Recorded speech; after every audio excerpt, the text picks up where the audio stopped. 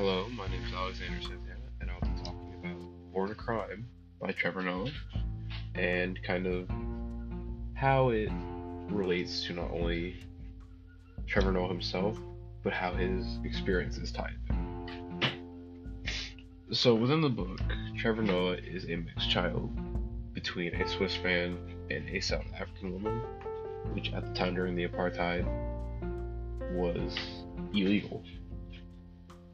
But Trevor's mom didn't really care, which brings up about good topics of how does religion relate to Trevor's life and relationships. So when the apartheid started, it caused, or not caused, but more or less, the white man had taken over and had basically forced the South Africans to conform to what they wanted. And one of the things they had to do was become Christian and leave behind their tribal ways, which Trevor's mom was all for. And because of that, he was forced to go to church consistently, and it caused quite a upsurge, I want to say is the word, within his life, especially in random occurrences, because of how strict his mom was when it came to that.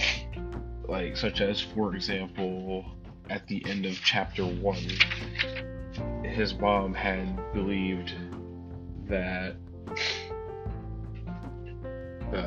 the bus driver was going to kill them, but Trevor argues that it was the devil guiding us to them, and that because of the devil we almost died, but God saved us at the end thanks to your quick thinking, which is just a summary of what happened.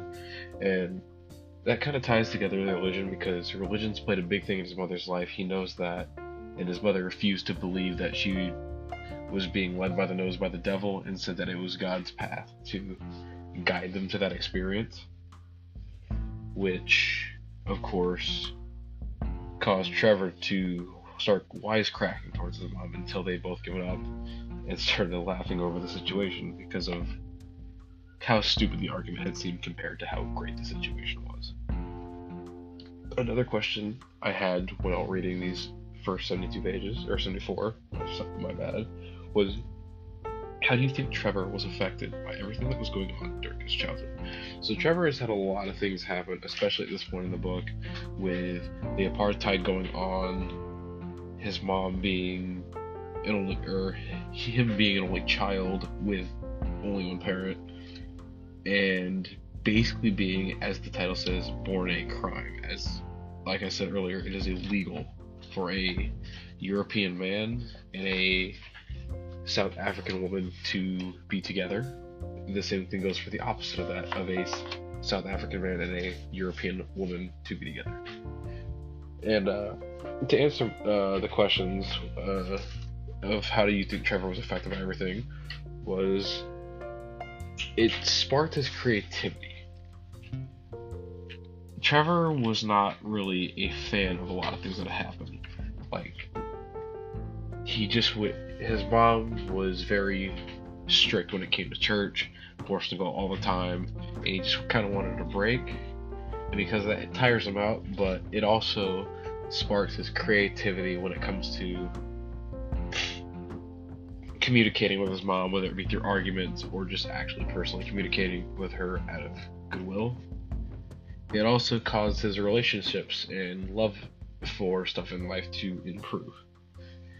Like, he made a lot of friends, as he said early on, I believe in the pages 6 through 12, as he goes on talking about his childhood involving church and how he would enjoy the times where he'd make it to white church, and his friends as well that he'd see on the way.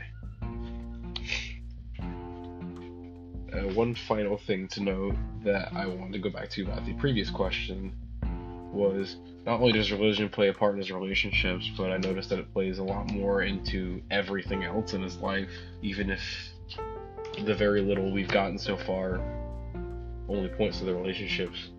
Because of his religion and everything else, it kind of causes a bond with others, even though the others may not accept them. And even just his relationships are not the only thing that's holding him back either. He lets himself be creative with it. He lets himself